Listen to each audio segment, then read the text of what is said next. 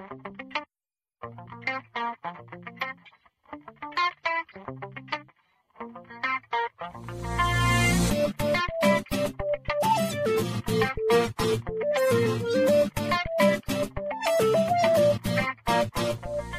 are live. We are live. So let me take over.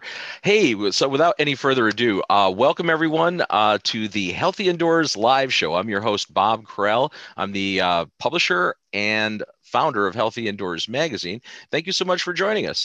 Sorry for a little bit of delay here. We had some link issues. It's a Thursday, so we're doing a little bit different format than normal today. We're actually going to open up the cameras to our live studio audience in our Zoom meeting early on. Joining us today as our guest slash returning champion co-host is Joe Medosh, who's the healthy building scientist from Hayward Score. He's coming to us live from Loveland, Colorado. So welcome, Joe. Good to see you here. Good to be back. And welcome to everybody else. Thanks so much for joining us on our audience. So we're going to switch over to that wonderful audience view, which we don't normally do right away. And today is really going to be more of an open discussion. So we're looking to get commentary from our live studio audience and have you all definitely play a part interjecting with us. So greetings. Joe, what's been going on? It's been a while since you've been on this show.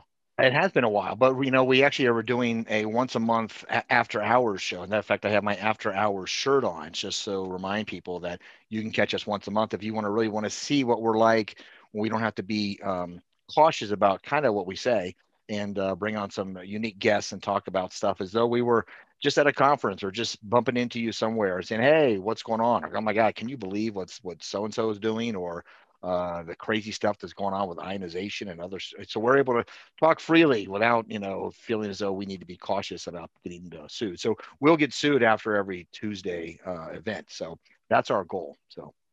Yeah, so that alarms me on a couple levels of what you just said, but yeah. So we're not. I just want to clarify that we're not looking to get sued every Wednesday morning. And what? Also, that was our disclaimer. So okay. It wasn't a very good disclaimer. So anyway, so the after hours show, it's available up on the healthyindoors.com site. That's going to be a monthly show though. So I don't know. Did you clarify that? Yeah, I said monthly. Yeah. Yeah. Once a month on a Tuesday toward the end of the month, from 7 to 8:30 p.m. Eastern time in the U.S. time zone. We did have two guests live from Shanghai this past Tuesday for our premiere episode. It was fantastic. We actually were able to link up better than this afternoon, which seems odd. Anyway, so let's. So there was a connection in why I brought in lawsuits. Okay, and that is that I'm sure many of you get questions or comments like, "Hey, I'm thinking about becoming somebody who does more IAQ stuff, or I'm thinking about becoming a mold tester or inspector, or I'm going to go take that test." And a lot of people come from the energy world, so they're like, "Yeah, I'm doing energy." And number one question, which we're going to focus on today, is like, "Oh, can you test my air?" Okay, so you're doing energy, and they're like, "Oh, yeah, but I need to get my air tested."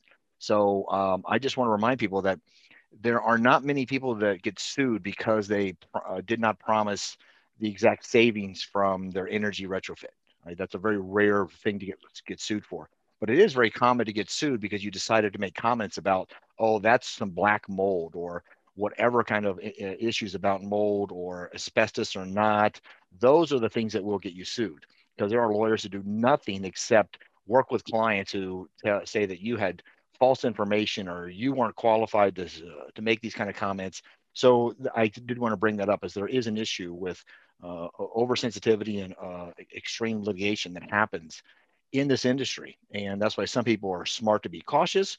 They do get the proper training. They have the right credentials. They're using the right equipment. They make sure it's calibrated. So if you're not doing all those things and following the newest industry standards, you better make sure you have good disclosures and disclaimers and a good lawyer all in that line. So yeah. And I'd follow up on that. That's what Joe's referencing is predominantly the United States, right? Because we're very litigious in the U.S. and it's not as much the case in other countries, and we are viewed around the world. So it's important to delineate that. Even in Canada, there you don't see as many frivolous lawsuits happening as you do here. So yeah, that's been one of Joe. It's funny you mentioned that because that's been one of my big contentions too. Because especially mold, the mold industry, there's no real accepted standards of what passes, what fails, what's good, what's bad. So consultants are making these numbers up every time, right? How many spores per cubic meter, or, or colony forming units per square inch, like what justifies passing a project. And so since we're making those numbers up, it's pretty subjective, and you're definitely opening yourself up to, I think, larger liability than a more delineated pass fail, such as asbestos or radon, where it's 4 picocuries in the US you're shooting to get below. You can make it a lot clearer. So I will ask all of you, there's many here in our live studio audience here in the Zoom meeting for our show today. Turn your cameras on if you don't mind, because we're going to actually invite you to start getting right into the discussions. So Joe, what was your first question? Yeah, so the most common question that I come across, and from others that call me and they'd be like, so Joe, my client wants to get their air tested, right? And can you test my air is a common thing you'll get. The underlying question, what they're really asking is that I think I have mold. Can you test for mold? Okay, so that's really what they're asking. But they come across it, but can you test my air? And usually those doing it a long time, they're like, what do you want me to test it for? Okay, so unless there's a water damage or something like that, then you get into this challenge as to people think that it's, and I describe it's not a blood test. Like what you do in a house and you're trying to test the air is not a blood test. I can't just say, okay, I'm going to do a sample test here. I'm going to raise my little gadget and say, okay, I tested the air and it tells me everything I need to know. That's really not the reality. That sometimes consumers feel that you don't have a tricorder. Actually, I do. Actually, I could get it off my shelf. I have. I want to buy one just to have it, to wave it around like Sulu. I have one on my shelf. It's a replica, just to clarify. It's not a real one, yeah. But you mentioned, like, you're talking in terms of residential, because there's different, from my experience, or my 35 years, commercial clients, prospective commercial clients, and prospective residential consumer type clients tend to ask different questions, and they tend to be getting driven for a different reason, right? The consumer is worried about their own health and their own conditions, and the employer is usually worried about workers' comp or litigation. Right, back to litigation. So anyway, that's our first question we wanted to try and put out there. And this is the follow-up, is that then what is indoor air quality? What is it that you can or should measure? What are some of the guidelines you might be using? We all have our own, like, this is the threshold. And what are some other things that you think need to be tested? So if I'm going to, go to I usually if I go to my mom's house and I want to test her air, she says, oh, I don't have any issues with moisture. I don't think I have mold, but I really want to get my air tested. I'm concerned about my health. I watched some show on TV and it says, oh, go get your air tested. Meanwhile, they didn't really give them any quantity or quality as to what they should be doing for that. So we will give you some recommendations that are out there for doing VOCs or MVOCs or a variety of other options that are out there. But we're curious as to what anybody here wants to be the first to turn on their mic and be like, okay, so my clients are usually asking, or here's my conversation I have with them, and here's some of the tests that I do. So if anybody is brave enough to want to go there, that'd be great. Yeah, what I will do is ask that you go down in your reactions button. Those of you in the live studio audience, there's in the bottom tab, it says reactions, hit reactions, and then you have an opportunity to raise your hand. If you'd raise your hand, that way, at least initially, we won't be cross talking on each other, and we'll call on you and have you throw your 2 cents in. So, well, I'll answer while we're waiting for the audience, somebody from the live audience to say something, because we get this question all the time, Joe. Right, yeah, pre-pandemic, and we still got them during the pandemic too. I think a lot of people were more attuned to what at least their residence environments were, because they spent more time in it. I briefly forgot about the pandemic. I know that sounds funny. You briefly forgot about it? I briefly did, because I'm just talking about just general, conditions. And you're right. People want to be like, can you come and test if I have COVID in my house? Can you test if I have COVID in my air? Oh, sure. Yeah. People were asking that too, right? Clients, wanted to test for COVID in the space, and they go, you really need to. Do you have people in the space? That's the vector is the human. Anyway, Kevin has the first answer. Hey, Kevin. Unmute and speak away.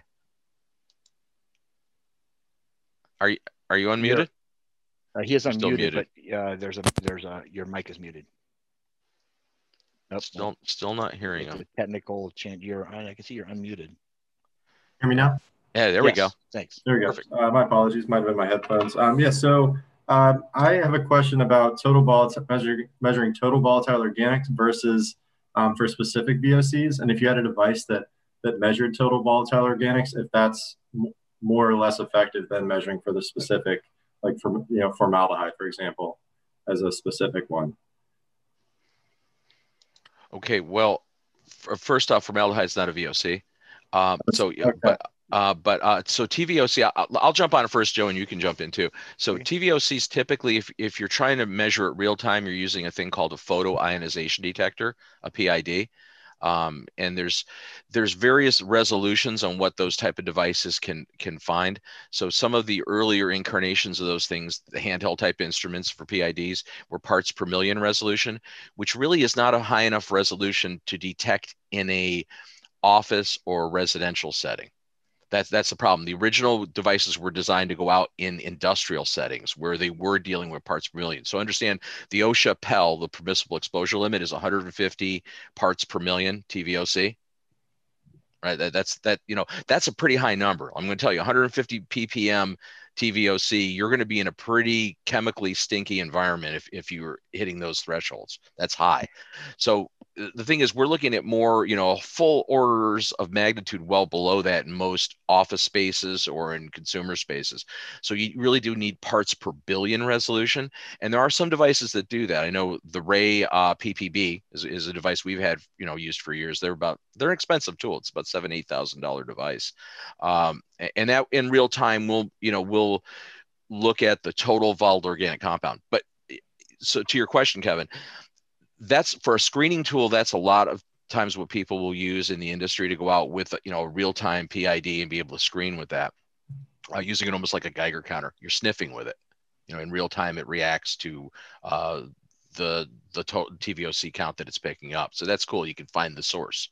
But if you're trying to find individual constituents, you can't really do it with that. I mean, you sort of can program and look for a certain category, but you're almost going to have to do some sort of an air sample grab and have it analyzed under mass spectrometry in the laboratory. So in terms of certification, that is something that you want to get done, depending on the certification, after a certain amount of years. So it's just, for like recertification purposes. Yeah, I mean, like if you're talking for like lead in a building and that sort of thing, they usually are going to do a grab collection canister and then they'll still do TVOC a lot because that's all they're looking for is TVOC. They're not looking for individual constituents with that either. So, and they have modified with Lead 4.0, right, Joe? This is correct, right? Lead 4.0, they do allow you to use a PID now, right? I'm not a lead guy, so I think they do. Because we always, we try to stay away from doing the lab sample because it's pricey. If you start doing lab grabs, are like, you're looking at a few $100s a sample. So you can run up a pretty quick tab there. What about a monitor for carbon dioxide and that as an effective measure for good indoor air? Well, it's good if you're determining indirectly your ventilation rate. So that's really, and there's a lot of them that are out there. We're going to throw out some places where you can go to do some of these things. So I'll back up.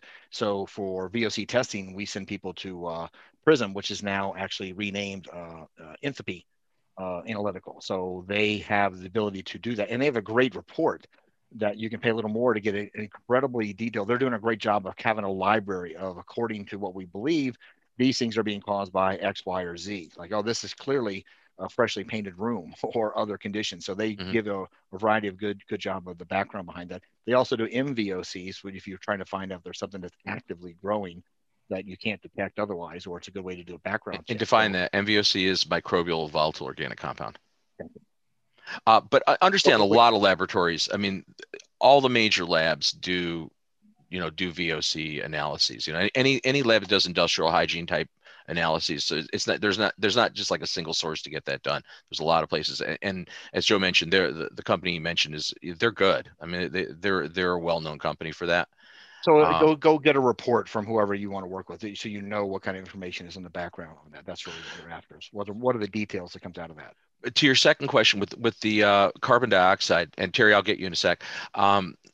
Let's talk the technology first. If you're going to real-time monitor it, you're probably going to want to use what's known as NDIR, non-dispersive infrared technology, because that's the type of technology that most accurately and most stably can monitor carbon dioxide. There's also electrochemical sensors for CO2, but those can be wonky, and they have a shorter lifespan. The NDIR technology, that equipment can last for years. I mean, and stay calibrated for years. So most components that are doing CO2 readings will have, you just look for an NDIR sensor, because that's really what should be there. And let's back up for just a second. So, I have I'm going to the Smith's house. So the Smith said, hey, we're really concerned about indoor air quality. One of our kids have been coughing a lot or sneezing or a variety of stuff. And they're like, can you please just come over and test our air? So a lot of things happen on the phone, obviously, for all of us. And then we decide when we go now, maybe it's a little more cautious or depends on their comfort level. But let's just assume it's a year from now when people aren't so concerned about COVID. So let's get past that as the qualifier. So the challenges is that, if you're not doing the really good history, if you're not getting more and more information about them and their house even before you walk in the door, then all the great instruments that we're discussing now are useless. Okay. So in fact, I'll give it as a question, but I'll give it immediate answers. That what's the most sensitive equipment that you actually are able to take to the house? And it's you.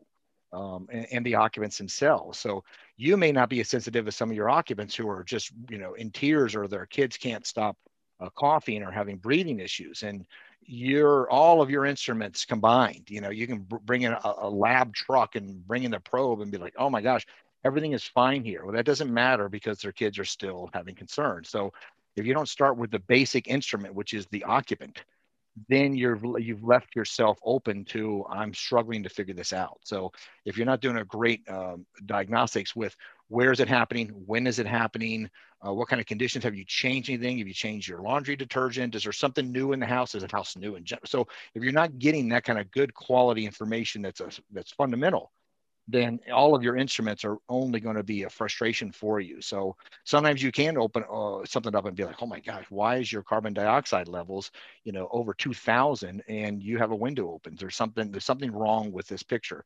Probably is a device, but let's figure out what else could be causing those kind of issues. So if you're doing that, then you have a good chance of figuring it out. Some of the things you can do, which I've learned this from Carl Grimes, I try to preach this regularly, is don't go to the house without having them evaluate their own house first. So asking them to close up all of their windows and doors, go see a movie today, or go do something out of the house and come back.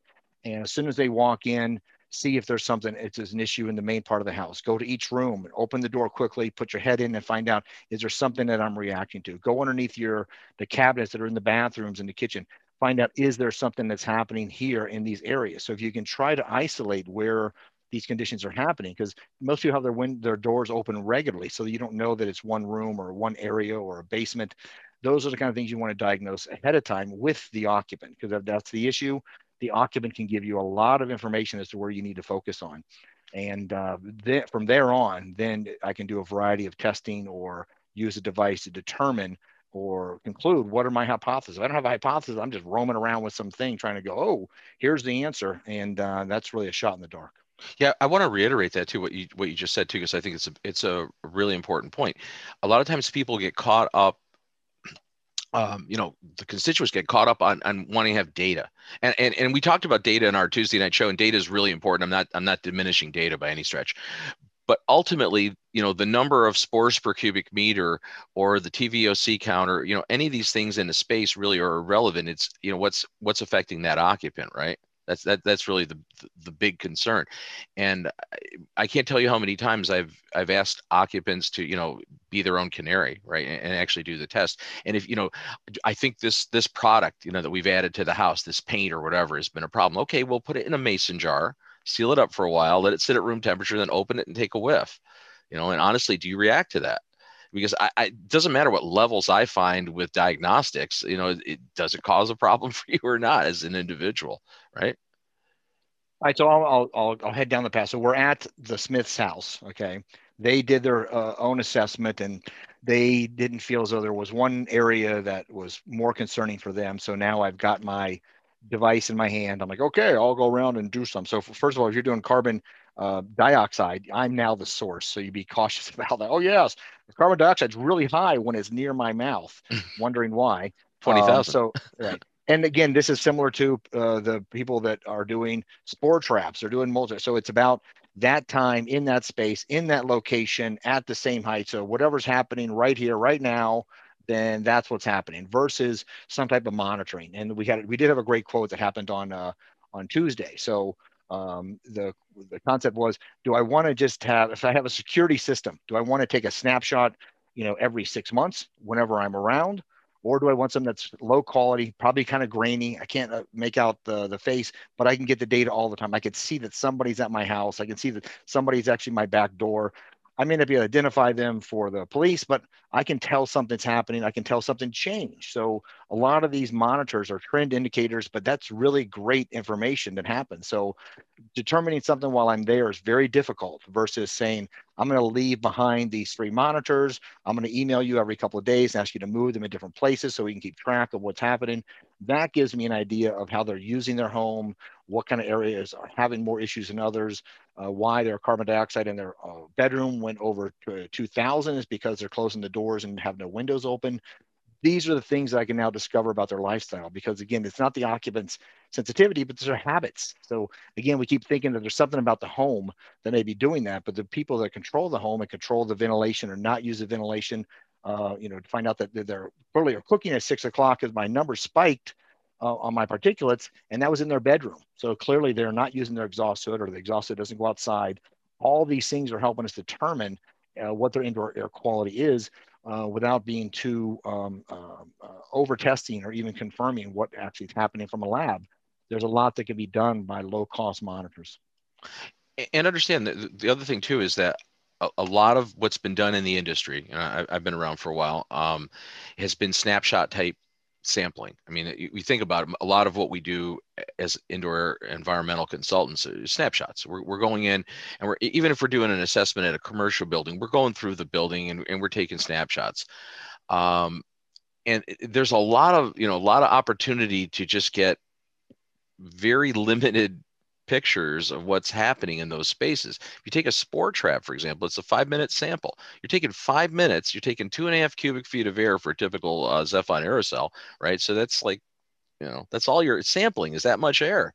That's it. At that time, at that for 5 freaking minutes. In that area. And within the close vicinity of where that captured. That's the other thing people don't talk about is these things do, like if you take a spore trap in a 30 by 20 room, is that representative of that entire room? Hell no. It's not. It's representative within where the capture is.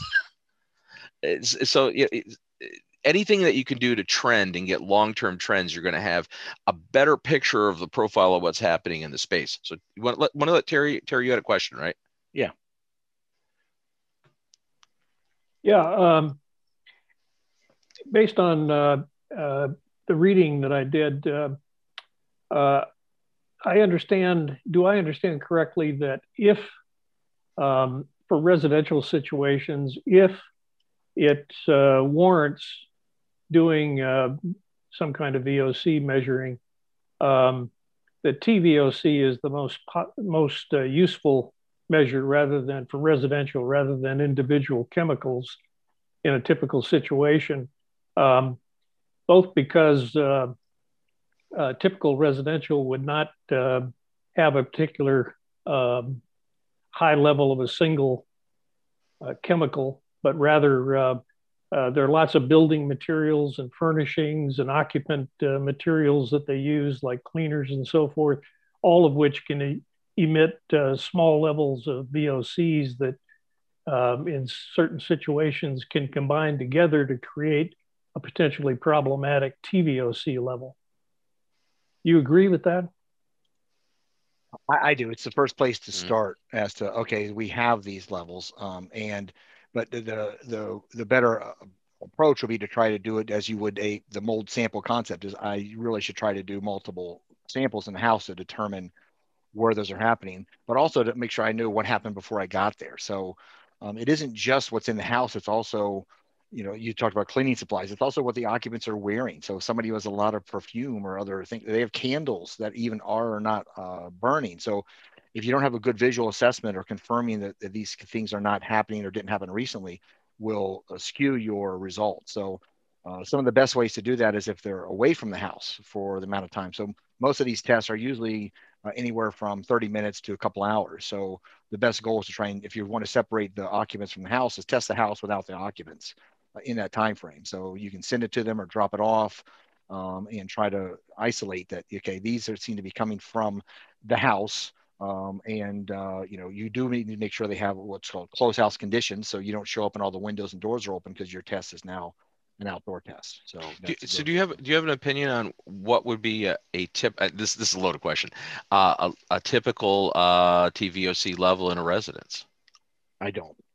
It's tough, right? Because I mean, like, you can't use the Eau Chapelle. The Eau Chapelle's 150 ppm. There's no way you're hitting those kind of numbers unless you just painted with oil paint on the wall or something.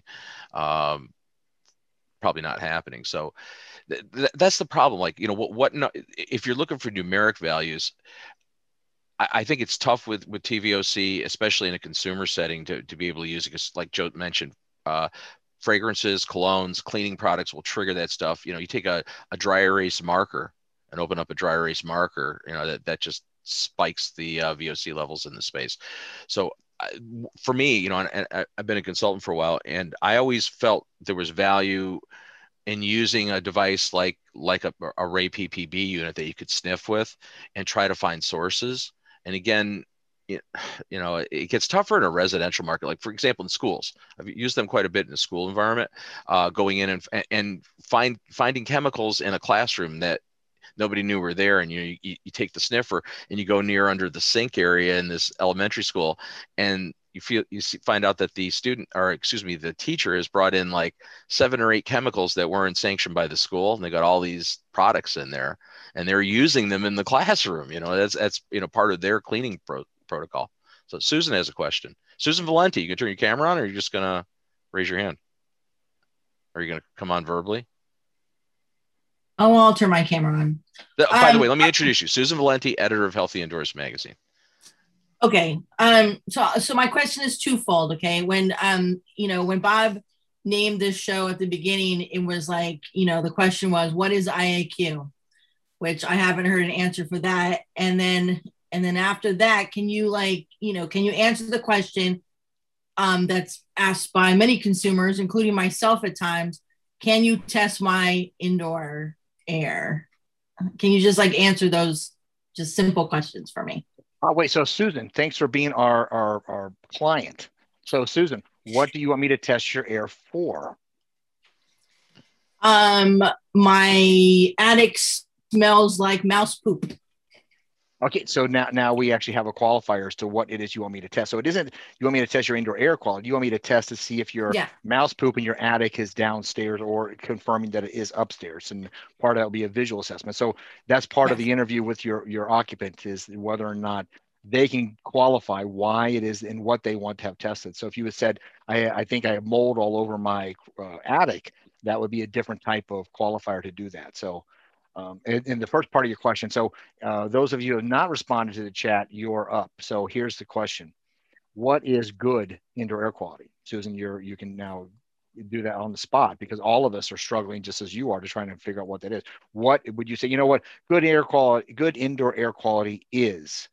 And I've done this on a variety of trainings and other stuff, and to see what kind of people come up with. And it is a serious challenge to really qualify that as a concept. And I don't think there is a third-party qualifier to say this is technically good indoor air quality. Well, the old ASHRAE standard was if less than 20% of the building occupants are experiencing discomfort, it's good, which is total horseshit. I'm sorry. That's just ridiculous. So it's okay if 19% of the people in the building say they're sick, it's a good building. Sorry. Well, they do the 80-20 concept. So if only 20% of people smell it, then that's okay. So right on, Bob. But that being said, there's always, it's relative to everyone, right? Susan, he asked you that question because everybody's affected differently. If you want to, all the constituents, all this, all these factors that come into play, and there's environments that Joe and I could walk into a room as a consultant and feel that everything's fine, and somebody's not feeling well in there. And one thing I've learned in 35 years is that I don't automatically assume that because I don't experience the situation that the person telling me this, that they don't feel well in the space, isn't correct. Yeah, well, I mean, our olfactory is the most deceptive concept that we have. So, I use this example all the time. You go to somebody's house and you're like, oh, you have cats. But you shouldn't say that out loud. Like, oh, hey, how's it going? I haven't seen you in a while. You have cats now. So that just means you can smell their litter box, but they don't smell it anymore. It's the only sense of our senses that we can have that kind of will just shut off automatically. Like, you know what? This stinks. This is not something I want to be exposed to anymore. And it'll just stop. So that actually is a challenge, and that is a challenge for a variety of stuff. So formaldehyde and other stuff, you can be exposed to it. Your first exposure is like, oh wow, I can sense that it's here. I can smell it. But then 20 minutes later, you don't smell it as much, and an hour later, you probably don't smell it at all. But it's still there, and it's still impacting you. So that's one of the challenges, especially with VOCs, is that sometimes they can be really high and cause headaches, but you can't smell it, or if you're in the room for a long time, that's a common with couples. You're like, I can't smell it, So Well, I don't know what you have you're 10 to talking 15. about. Only have about 10 to 15 minutes max before you flatten out your olfactory senses. I mean, that's as a consultant. For those of you who are consultants, and you really do have to go in with a fresh nose. Like I do that all the time when I'm doing diagnostics on buildings. I go back outside for 15 minutes and then come back in again, and then go back outside. Sometimes it's really annoying to have to do that, but you do have to reset your nose. Or you can't just stay in a space very long, or you're dull. So Terry asked about what about I mentioned earlier about using monitors. So I am, believe me, I'm on the fence regularly. I have probably half a dozen of them sitting over here next to my desk, and it's rare that they actually all give me the same numbers or any even close enough to what I consider like, oh, we're reading common numbers today. So, but they're telling me something. And each one of them may have a slightly different number, but they're all trending. So if my carbon dioxide goes up high in my office, I'm like, nothing changed, something changed. What happened? Why is the numbers different? Or why my particulates just jump. So I moved something on my desk, something happened. So I do think that some of these cheaper monitors do give you information that's valid, just like all information you're doing. You could do a bad radon test, but you're like, it gave me some numbers, but I'm not going to make a decision on mitigating. If they're somewhat accurate, though, you got to qualify that. So you're right. What if they're what if they're batshit crazy and they don't ever get any? There's devices on the market that are being marketed that you can put 4 of them together and test them, and they can't even come close to each other on their numbers. They're way all over the place. So is there any value to that kind of data? So I encourage you to vet what it is, the company that you want to. So sometimes they'll make a high end and a low end, and their high end maybe have a criteria that they're following, like a reset certification. Reset is a criteria to have your devices tested internally based on a lab result, a lab device. So you can say, okay, I'm within certain tolerance of these devices. They're replicatable. Yeah. So in general, that gives you some kind of indicator that they're doing it. And maybe their cheaper devices are also the same sensors, but they just don't give you this certification. So I say do your homework. And I think you're right on there, Terry, as to what you were trying to achieve or go with. So. Yeah. Now, we didn't answer Susan's question though, and she didn't put it back in the chat, but she will. So what is good indoor air quality? Somebody from the audience here. Yeah, I know nobody chatted away. Nobody was willing to. It's a tough one. But if you chat, we won't read your names. How about that? So you can chat anonymously, even though it's not anonymous. So we'll gladly take what you think of. How would you explain to your mom? You bring my mom in. How would you explain to your mom what's good indoor air quality? So you're like, Mom, I think your home is fine. And she's like, well, what is good indoor air quality? And you would say, but we don't want to answer, so we don't want to bias anybody until we get a few answers. So we're trying to, as well as I'm trying to. You can type it if you don't want to actually unmute yourself. I mean, I don't want to put you on the spot, but if you're willing to unmute yourself, we'd love to hear what you have. Yeah, we'd love, and there's no wrong answers, because honestly, Joe and I can't answer this. You can see that we're already dancing on it. This is a tough one. And I'm embarrassed to say that I'm been an IAQ professional since the mid 80s, and I don't have the answer. So some common things about healthy homes. So people are like, oh, you don't say it's a healthy home, because that can be a liability or a challenge. So I usually try and use the word healthier home as a concept. And then I can explain that I made it healthier because I removed certain things. Like we eliminated are using really low or no VOC, or no VOC, but low VOC materials. We eliminated bad chemicals.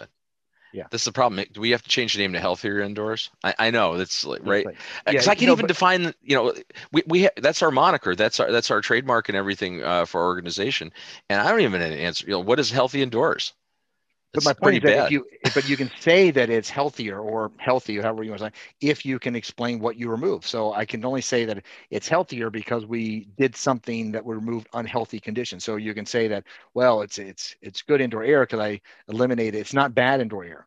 All right. Now you went to a shift from A to B. It's, well, what's bad indoor air? Like, well, if it's bothering you, if you're aware of it, so you may live in a But that's candle easier to factory. define, right?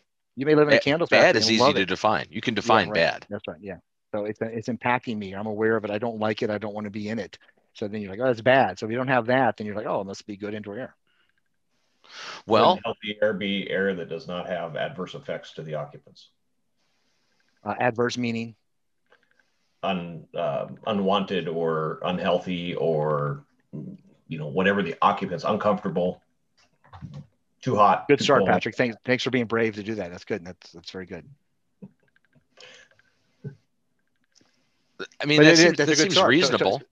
So he's saying that if it's not conducive to the occupant, then it's not good indoor air. So I guess if you're okay with your house, then and we all have our own biome. We have our own smell that old people smell that that's your grandmother's house had.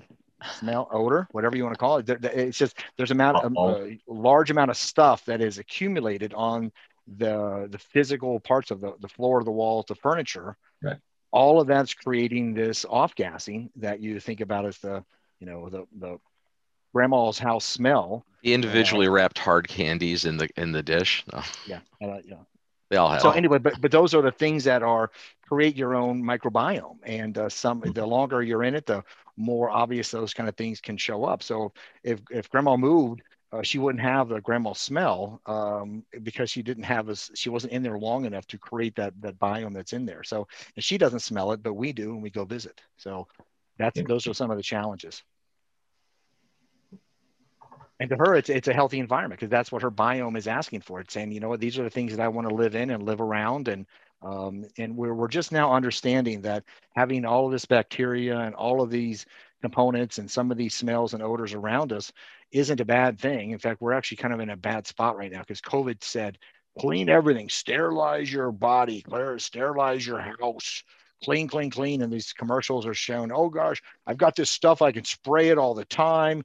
Don't touch that doorknob without cleaning it. We are going to set ourselves up for, anything. So we're setting ourselves up for a bad spot of being overly sterilized area. And I refer to Rob Dunn's book frequently on about, what's the name of his book? It'll come to me in a second. Well, you can search Rob Dunn's book and you can it's the Something Among Us, isn't it? You're muted now. Yeah, I'm not sure how I muted myself, but that was interesting. So anyway, it'll come to me in a second. Susan's probably searching it in the background. But he has a lot of great observations about when you start eliminating good bacteria, other bacteria says, hey, thanks for eliminating me because that bacteria is keeping me away. So now I have bad bacteria that are coming into areas in our body, in our environment that are doing that. So fungi never home too. alone. Never home alone. Yeah, fungi too. That's the other thing. It's like when you knock things out of balance, you have the various fungal organisms, the various bacterial organisms competing for space. And that's one of my complaints prior to the pandemic of, the categoric use of hand sanitizers all the time, which kills bacteria and doesn't really kill yeast and other fungi. So you actually make yourself more susceptible to fungal infections by using those all the time. You're such a fun guy. I'm known for it. Yeah. I'm one of the early adopters of mold. So far, we've been able to kill, we'll call it 40 minutes because we started a little late and not. Yeah, we're going to run a little late today. You guys feel free to jump up. We'll probably run the show an extra 8 or 9 minutes to make up for our late start.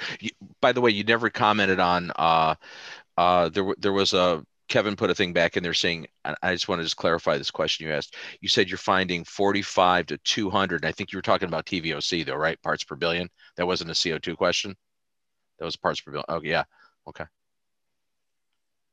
So there's micrograms per gram cube is what some people also use for VOC. So there's a variety of different measurements.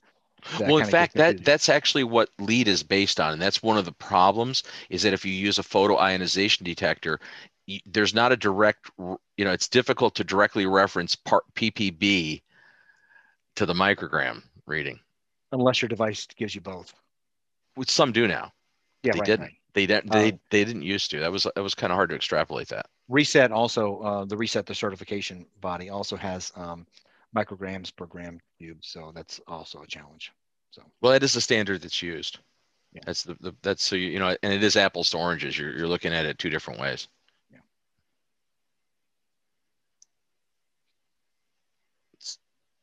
You guys are quiet today. Well, let me jump into a specific area. And so it looks like, we talked about what is good indoor air quality, and by default, at least I think we're saying that we can't really define what's good air quality, but we can somewhat define what's bad indoor air quality for a subset group of people. So the absence of it being bad for people is maybe acceptable. I don't know if is it possible to have good indoor air quality, or do we just have acceptable indoor air quality? Maybe there's two different tiers. But I want to jump into mold, because mold is one of my favorite topics, because it has been the poster child of the indoor air quality industry for what, 22 years now, 21 years, right? Since 21 years since the mold rush of 2000. And I think it's overplayed a lot, because people have just really capitalized on people's fears, and there's been a lot of false marketing and a lot of exaggerated marketing and a lot of misunderstanding, and I still don't think we really know what the heck we're doing with it to some extent, right? What do we test? We go out and test environmentally. We test spores per cubic meter in a spore trap. How does that directly equate to somebody's health? Well, there's no thresholds for mold, so some of the other things we've mentioned do have some type of threshold or some, but they're industrial. Threshold. They're mostly industrial. There's not thresholds for the living space. Well, that's because the EPA says I'm not going to litigate, or monitor what happens in your house. You can do whatever you want in your house. You can have as many VOCs, as much mold, whatever you want to have in your house. We do not control or get in. The government's not in your house. They are where you work. They are in commercial spaces. Yeah, but the numbers are public. Yeah, but look at the numbers we're looking at. The OSHA PELs and the ACGIH threshold limit values are still based on, a male in their 30s in an industrial 8-hour work environment. Mostly, that's how these numbers come up. Are they applicable to you living in your house 24 hours a day? I don't think so. No, but the defense is I have nothing else to go on. Okay, so that's the only I can compare to some other number. But it doesn't mean that they're good by any means. But there are other data is now progressing that we will have something to work on. So, but again, mold is just it's a money making opportunity for most people. It's really not something that is a well vetted. It's a shame that we're this far into mold. Saying that the explosion happened in the late 90s. You were there for that. And we were doing mold back in the early 90s, just so you know. So yeah. I was writing articles about it before anybody was talking about mold in the U.S. Susan will attest to that, because she used to publish them. I know it's in the Bible. It's been around forever. It's all over everywhere. But the reality is we still don't have a great process to be like, your home probably needs to be remediated, and here's how it should be done. Even though people say there are standards to do all that, but I still don't find them to be something that is like, wow, that is a really great scientific approach to confirming that, yes, you have an issue that's growing in your house, and here's how we want to remediate it without actually causing a larger issue. So it can be done, but the point is that there's a high percentage of people who don't do that. And that's an industry that's probably, you can find the same thing in medical industries, that people are out there taking your money and evaluating your body and thinking, okay, great, file an insurance claim, and not really doing what they should be doing. So that is part of how, unfortunately, the industry and people work. But I really don't, I'm not fond of the mold industry. I want to throw one of my pet peeves out. Yeah. When you see on products and salespeople mentioning this, and in the sales materials talking about dealing with mold and mildew. That's one of my big pet peeves. So years and years ago, Susan was actually at this class. So I'm going to cite Susan and Tim Aber, and I attended the McCrone Institute to get our level 1 microscopy certification, whatever, for doing level 1 mold microbial assessment, fungal assessment. And the instructor was really adamant about how he was annoyed by that. because mildew, just so you know, like, for some reason there's been this marketing thing in consumers' minds that, well, if it's mildew, it's not mold, so we're okay. We just got mildew in our bathroom, and it's like, well, first off, you probably don't have mildew in your bathroom, because mildew is a parasitic fungi that grows on living plant organisms. Okay, so unless you have live plants in your like shower, you probably don't have mildew in your shower or on your shower curtain. So we don't have mildew indoors. It's a total misnomer, but it drives me crazy to see manufacturers having that even on their labeling. Really? Yeah. Well, again, that's why I just said I'm really not crazy about where we're at. But it's a qualifier. Use that as a qualifier, because when somebody starts spewing that stuff to you, saying, "Well, mold, that's just mildew," as soon as a professional says that, I go, "You're full of shit." I mean, I know that right away. You already don't know what you're talking about. So yeah, I'm already looking at you like you don't know what you're saying. Yeah, but I have seen mildew as defined as a definition, which is really describing it as a surface issue in a bathroom or common area that's described by over. So just that's not accurate. I got it. It's got to be on a plant. Anyway, it's not accurate at all. Okay, anyway, right. So we can argue that, but let's move on to some other concepts. Okay, right. You and your mold. Yeah, I get it. So, but let's move on to other challenges that some of you brought up. So, we will talk about what is good things to do, because there was a couple consumers on our show today. So, they're talking about humidifiers. Right? You get to hers too. Yeah, it's about humidifiers or scrubbers or cleaners or things that are trying to provide moisture into the air, which makes it larger particles, makes it heavier particles, and it's easier to potentially scrub. Is kind of the concept behind that. So. Some of these products I don't know, I haven't used or owned, so I'm always looking for third-party evidence as to what they do or how they do it, because there's a very rare that I have good third-party evidence as to what's been successful. I am a major like old school kind of guy. I'd be like, just capture it, get a good high MERV filtration. All right. HEPA is actually something you can do as a portable device. You can get good HEPA or close to HEPA, capture it, throw it away. And I've learned that recently that those filters don't last 6 months. You're lucky to get 2 months out of them if you're running them regularly. So I have air purifiers, standalone air purifiers that are HEPA in many rooms in my house. I have the box fan with the HEPA on the back. So we do a lot of, because we leave our windows open a lot. That only brings in more dust, lots of particles. So we are constantly kind of scrubbing our air as much as we can, because if you got your windows and doors open, you're not running your air handler to do any kind of filtration there. So our goal is to try and get as much air mixing and particulate capture as much as possible. So that's one of the things we do throughout our whole house. We have one in all of our sleeping rooms and common areas. We have a dog now, so there's a lot of stuff. I was surprised. I changed our filters the other day, and I was like, "Wow, these have been in." You're talking about your furnace filter, your main filter in your house. You're not saying you're changing HEPA filters and portable HEPA devices every couple months, right? Yeah, no. If you really see, if you're using them regularly, you're changing the HEPA filter, not just the pre's. Not just the what? Not just the pre-filters on those devices. The HEPA filter should last for years. No. Yeah, I have a real true HEPA air purifier. So it is a monster. Too. Yeah, but my filter's a monster thing, and there is no pre-filter. It doesn't have that. So there's a skin on the outside that I can do a soft. Oh, so you don't have. Okay, so I'm thinking, and I'll name brand it. I've got IQ Air Health Pro Pluses in my house. Sure. We have a bunch of them, but those HEPAs will go years if you change the two front end filters on it. Yeah, so they all have their own. Yeah, well, but my HEPA is 5 inches thick, so that's what I'm after. So right. Yeah. Okay. Anyway, so make sure you understand how to use your air purifier, but I encourage you to have those in throughout the house, as well as create the air mixing, because you can have a great ventilation system. You can have the best Zehnder or CRV system that's in there, or a Broan, anybody, but they do a good job of pulling and subtracting air. Doesn't mean they're doing a good job of mixing the air or grabbing all the air that's in there, nor do I feel as they're the main source of filtration that you really need in that house. So the filtration is usually designed to keep their own motor and their own system clean. That's really their main purpose. The secondary purpose is to remove the particles and conditions in your house. So, and we haven't talked about wildfires yet, but that's one of the things I do want to end on. But let's go back to what is, so there's somebody on here that asked about, so I'm thinking about getting a new house, or what can I do in my existing house? Okay. So number one is think about what are your habits. Do your existing, let's just start with your existing basic ventilation. Okay. So if you have Good bathroom fans, are they running constantly? That's an upgrade. That's a really good thing to have. So you're constantly I know where the air is getting pulled from. We'll come to that in a second. So am I pulling air out of the house as a regular basis?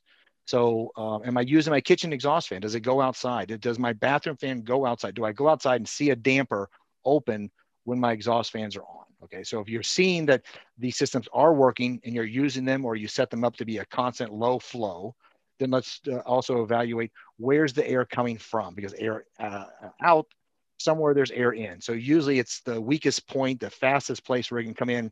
A lot of times that is the garage door, or that's a place through your crawl space because you've got a lot of leakage in your floor, or your attic. So unless you have a really good, well-sealed house, and how a professional do that, because getting your caulk gun out and doing some like air sealing here and there isn't it. You really need to have a professional come out and seal the house. If you have a crawl space that's exposed dirt, that is a major exposure issue, period. I'm an anti-crawl space dirt person. If you have a crawl space, you need to get it sealed. That is just fundamental concept, that there's huge amount of mold, bacteria, all the funky. If you're comfortable to store your Christmas belongings or your clothes you don't wear off season in your crawl space, then it's a good crawl space. Otherwise, you should have it sealed, because it should be the kind of place where you're like, you know what, if I really wanted to, I could go down there, or I could put a box in there knowing it's not going to get wet or moldy or nasty or all those kind of things. So if you're taking care of your house, knowing where the air comes from, you've now started to have a healthier home or good indoor air quality, because I've controlled the sources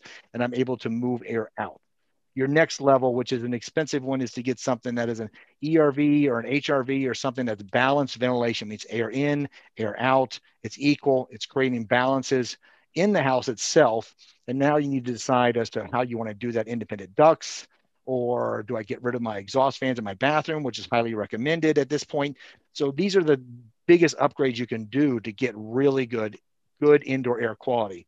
I don't use the word fresh air anymore, and I haven't for years, because you don't know where it comes from. So if you have a wildfire and you have issues, you can't open your windows now. I have to turn off my balanced ventilation. Now you're struggling to figure out where is good indoor air quality coming from. So now you're back to, let's figure out localized ways to grab these gases, because that's really what the smoke is. It's a fine particles that are almost gases that have those odors. So now you're into, let's add charcoal to my concept, which is going to grab some of the particulates and the odors and eliminate that. And those last only a couple of weeks before you have to replace those kind of filters. So that's a quick, okay, here you want to hear my idea of what's good indoor air quality. It's a complete holistic approach to the concept, let alone getting rid of your candles and all the other crap. If you have plugins, anybody on this show has plugins, as soon as the show ends, you need to go get them and just throw them away. You're talking about things that are putting out odors in the space to mask. That's right. Yeah, you're masking something. That's right. So figure out what you're masking and to get rid of this. So I got to dissect a couple things you just said. So when you're talking carbon filters, most carbon filters that, if you're talking consumer level or even commercial level, they tend to use the carbon impregnated impaction media filters, which have very little carbon on them. The actual volume of carbon, right? The actual grams of carbon in that space are very low. So they have very little ability to remove, off, gaseous contaminants. When you have to start getting devices that have actual, like, for example, some of these air units, like an IQ air unit, they have a 6 or 7 pound carbon pack that goes in there. It's 7 pounds of activated carbon going into that unit. So yeah, that's going to actually be able, that's a sorbent that's going to be able to grab a lot of gaseous material out of the space, and it's going to work for a while, multiple months. It's going to be effective. So that's a big thing to consider. Corinne did, pose the question about plants being used. And I know I saw Susan in the moderation, said Dr. Corsi said it doesn't work. I wanted to, though, point out, we had a guest back last year, Barana Agarwal, who actually is involved with a building in New Delhi, India. And again, in that environment, right, it's like wildfires, right? Their PM 2.5 counts outdoors are horrible, right? I mean, they're dealing with PM 2.5 hitting sometimes 400 outdoors. So there's no such thing as fresh air in the outdoors. It's awful, because at certain times of the year, actually farmers burn their fields. So they're creating their own wildfires. Yeah, they do in Georgia too. Yeah. So that being said, anyway, he has a building that's LEED Platinum certified there, a commercial building that literally has the entire upstairs, the penthouse is all plants. Remember he said, I think he had like 10,000. Oh yeah, right. Yeah, He yeah. said But yeah, 10,000 plants or something. And like, it's this massive terrarium, and they actually scrub the air coming from outdoors. They filter it and they scrub it through this whole bank of, and it's very interesting. The way, like, I saw some photos of it. It's like tiers and tiers and tiers of plants. So they have a lot of air volume goes through, and these plants can absorb both through the leaves and through the root structures. Like, it's a really sophisticated system, and it actually does work, but it's a pretty sophisticated use of plants. One plant on your desk isn't going to do very much, like, well, imagine one of your floors, like, okay, you know what? The second floor is all plants. That's kind of the concept, or the amount of surface area that you almost need. Yeah, it's an entire floor of the building is plants. Right. In that case, but it can be done. The point is Susan? Just so you're clear, all right? You need a jungle. And it is a jungle. Well, he has a jungle in the building. That's what he has. You need a jungle to make this much difference. So. Well, 10,000 plants is a bit of a jungle in an office. That's a jungle. Yeah, right? I mean, that's not like, a couple quote unquote air purifying plants in your apartment. I agree. So, I agree. But you guys must have articles. But there is a green way to do it. That's what I'm saying. There is an actual way to do that. And there's a difference between like a green wall, which is like usually like, floor to ceiling over like a big stretch of a commercial building, which like, which has plants, but it has like other things in there filtering air. So it's not just the plants that are in like a green That's wall. true. That's true. Yeah. There is a psychological benefit that's been documented about having that kind of stuff. Well, and that's what I mentioned to Corinne is that, psychologically it makes you feel better. Really Seeing plants makes you feel better in the indoor environment. Well, it's also documented that even if it's not a live plant, if it is something like my background, just those kind of stuff in the environment has been proven to actually be beneficial. I'm not thinking that a virtual background on a green screen is going to make you feel better in your environment. No, but having pictures of outdoor environments in your indoor environment has actually been proven to be beneficial. Okay. Yeah, that's true. No, that's true. You're right. There's like, they do the wallpaper units and stuff. Okay. Yeah. I guess. No, we're fine. You. No, I know. I'm not disagreeing with you, Joe. I'm not disagreeing with you. Yeah, but your voice is. It's okay. Yeah, I know. It's my nature. Kevin had another question, didn't you? Or do we already answer it? Well, I was just going to touch on, indoor, the mom and pop question, like what you would tell your parents or about good indoor air. So, I mean, obviously there's a lot of, like Joe said, I said that my question was kind of answered. There's a multi-pronged approach that you can take. So the more pricey version you're saying is an ERV, HRV, if there's good outdoor air in that area, but primarily should be just keeping up on your filter changes, maybe some supplemental air purifiers if you're having issues.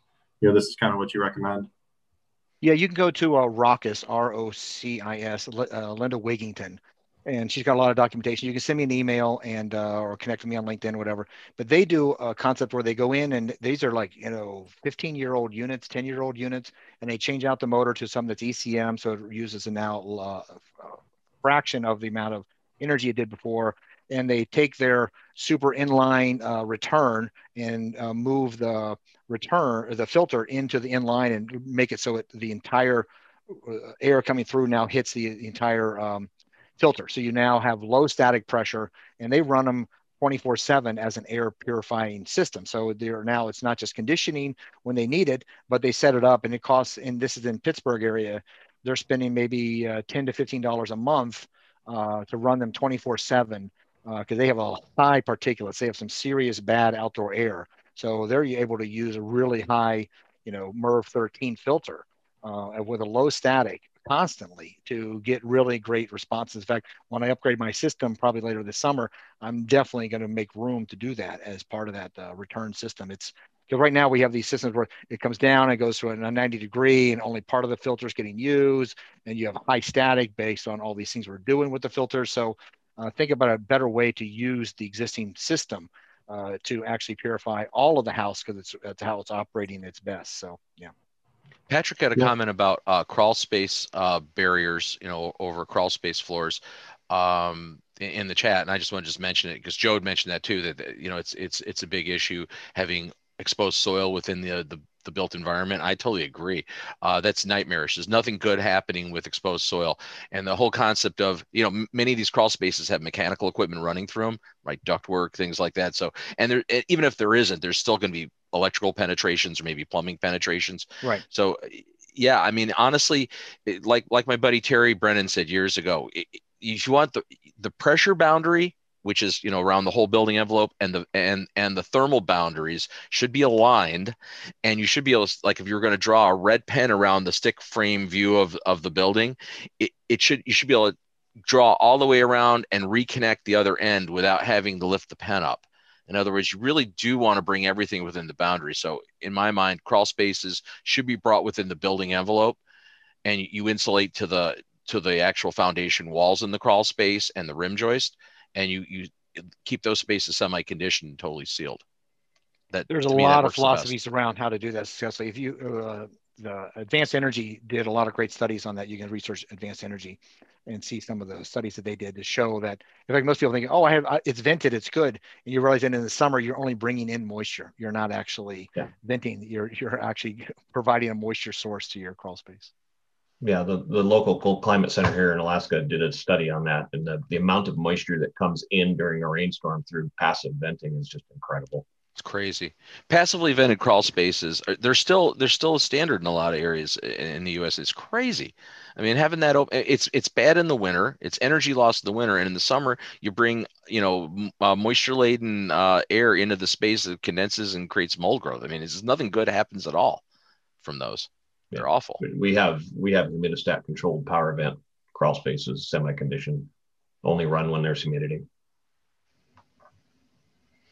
Yeah, I'm trying to digest some of the comments that are over here. There's a lot of great chat today in the comments. So, and we are getting to that time, so let's get what we can get. And well, I'm not the co-host, so I'm not going to be responsible for that. You played that Tuesday night too. So, and that's the interesting thing. So we did the after hour show Tuesday night. It was a totally different format. And by the way, we went 30 minutes over or 28 minutes over on that one. If the show ran a full 2 hours because we were drinking, but it was a great show too. There was a lot of great commentary. Well, right now we're almost at our just past a few minutes over our 16-minute mark in terms Correct. of real time. So, I'll go last this time. We'll put it. I'll switch that around. So Bob. So if you wanted to tell the listening audience or those that are here today, what's the one thing that you would qualify as that is good indoor air quality? What would it be? Wow. Okay. And again, this is going to be categoric for anything. I'm going to try to make it very generic so it's not for commercial or residential specific. I mean, to me, a good indoor environment, first of all, I don't say good indoor air quality only. It's good indoor environmental quality to take that up from Don Weeks.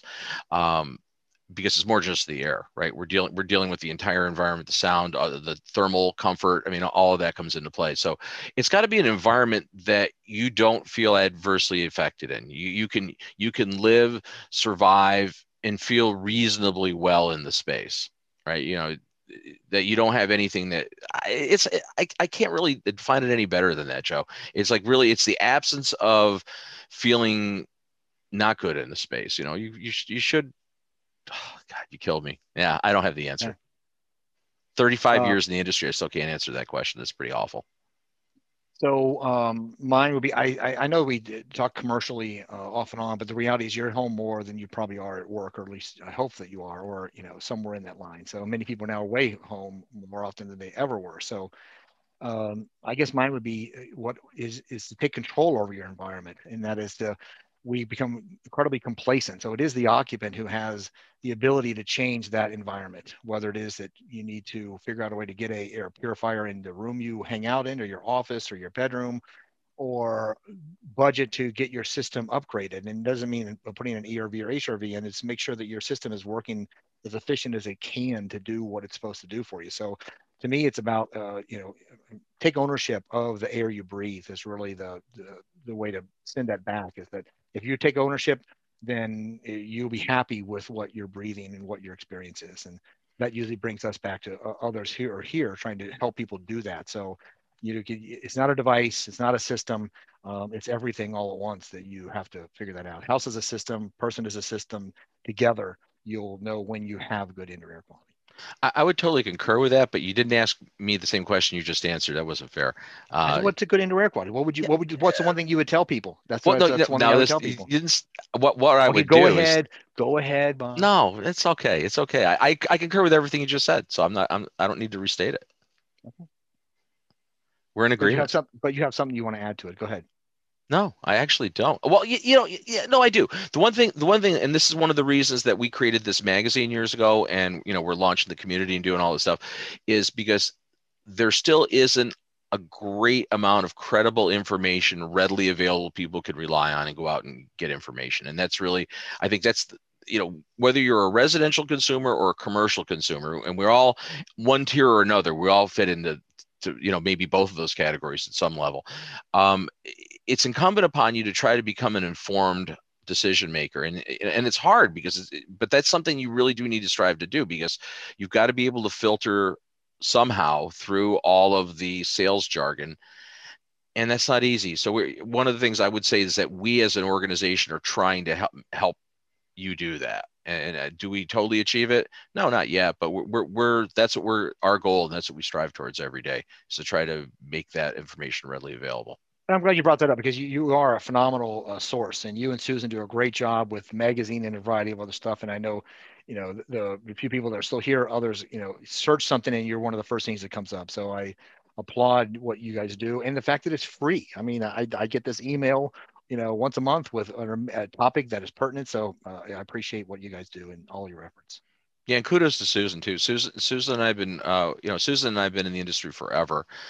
She has been in the publishing side of the indoor environmental industry since the early '90s, and she's really been one of the leading people in helping get information out via publications and live conferences back in the '90s and the 2000s. So, you know, kudos to all the work she's done over these years too. Anyway, we're at that time. So, Joe, your closing comment, because you're going to want one. Oh, I thought I did that, but Oh, that was it. Oh, good. That was it. Yeah, right. Yeah, I gave our last. I made you go first, and I went second. That's why you're like, I answered differently. So That's so weird. Anyway, well, tell us about Hayward Score, because you know you are, you know, it's a free service that's probably yeah, worth and, plugging. one of the things that you can do to try and determine if your home is impacting your health, when we're talking about healthy homes, is to go to haywardscore.com and get your Hayward Score. It asks you probably around 80 questions to help you be more aware of your home in terms of how the occupant understands their home and how it works, just by asking questions about their home, and gives you some basic advice as to ventilation, chemical storage, and a variety of other stuff. So haywardscore.com is a great resource. Takes you about maybe 8 to 10 minutes to answer a variety of questions and get your report. So it's a great resource. Cool. I'll do the plug for us, Healthy Indoors. So we're a digital media company, global, and we our mothership currently is healthyindoors.com. So that's where the magazine resides. You could be watching the show, our live shows that we stream and produce are all available there. All the back issues for 8 years, almost 8 years plus now, of Healthy Indoors magazines are available there free, just by clicking on the magazine tab. The new thing that we have audio and video podcasts, all that stuff. The new community, though, is something I think that it was worth mentioning. We are really close to letting the general public into the community. We've been doing a lot of tire kicking and getting things ready. So let me tell you about the community. The community is an online global platform that allows you to actually go to a space where you can interact with other people from your region, from around the planet, you know, other disciplines on the topics, indoor environmental topics. So, you know, it's open to anybody. You can actually become a member of this platform for free. Again, going to the healthyindoors.com site now, if you click on the community tab, you're able to get on the waiting list and we'll let you in. But we also offer a premium level where there'll be some more options there. But this is just really going to be a powerful repository, and we envision it to be kind of groundbreaking. How's that for understating it? Yeah, well, it's here's the challenge: is there's lots of other building science communities everywhere, places to go, and we really feel as though there's a missing link for those who are in the indoor air quality or wanting to learn more about it. Or people came today to kind of find out, hey, Joe and Bob are going to tell us about what's indoor air quality or what I should do. And the reality is, it's a collective knowledge. So Bob was brave enough to be like, let's create a collective knowledge. So if you want to search radon, you're going to get all kinds of people who are telling you what they're doing, what not to do. And our goal is that the community will be able to vet those who should not be in that community. So it's Yeah. I mean, the idea is that it's even more than that, in that it's a hub. You know, we're creating a hub for information exchange, networking, for all of it. You know, for repository of documentation and videos, for training opportunities, and for even live streamed events, online events. I mean, basically everything that falls under the indoor environmental, built environment hood, really could reside there. So we're pretty excited. So, Joe, with that, I really appreciate you joining us this week, and plug again for Joe on the Healthy Indoors After Hours show, because of course that's that's Joe and I are now co-hosting that show, and that show will be on, I think at this point it's the third Tuesday, right? That's what we're shooting for, third Tuesday in the month. Healthy Indoors After Hours will air live from 7 to 8:30 p.m. Eastern time. Each month, and that will be more of, envision two guys, Joe and I, are sitting in the lounge at your pick whatever industry event you might be at, and we're there after the sessions of the day, and now other professionals walk in the door and pull up a chair, and we start talking indoor environmental issues. So it's pretty exciting. So for the Healthy Indoors live show, Healthy Indoors Magazine, and our whole ecosystem. Again, thank you all for joining us. We'll see you next Thursday, same time here again, 1 to 2 p.m. Eastern time for the Healthy Indoors live show. And we'll see you in June for the next edition of the Healthy Indoors After Hours show. So Joe, thanks again. See you, everybody. Thanks again. All right. Everyone, thanks for joining us, and we really enjoyed this discussion. Until next time, I'm your host, Bob Krell. Stay healthy, stay safe.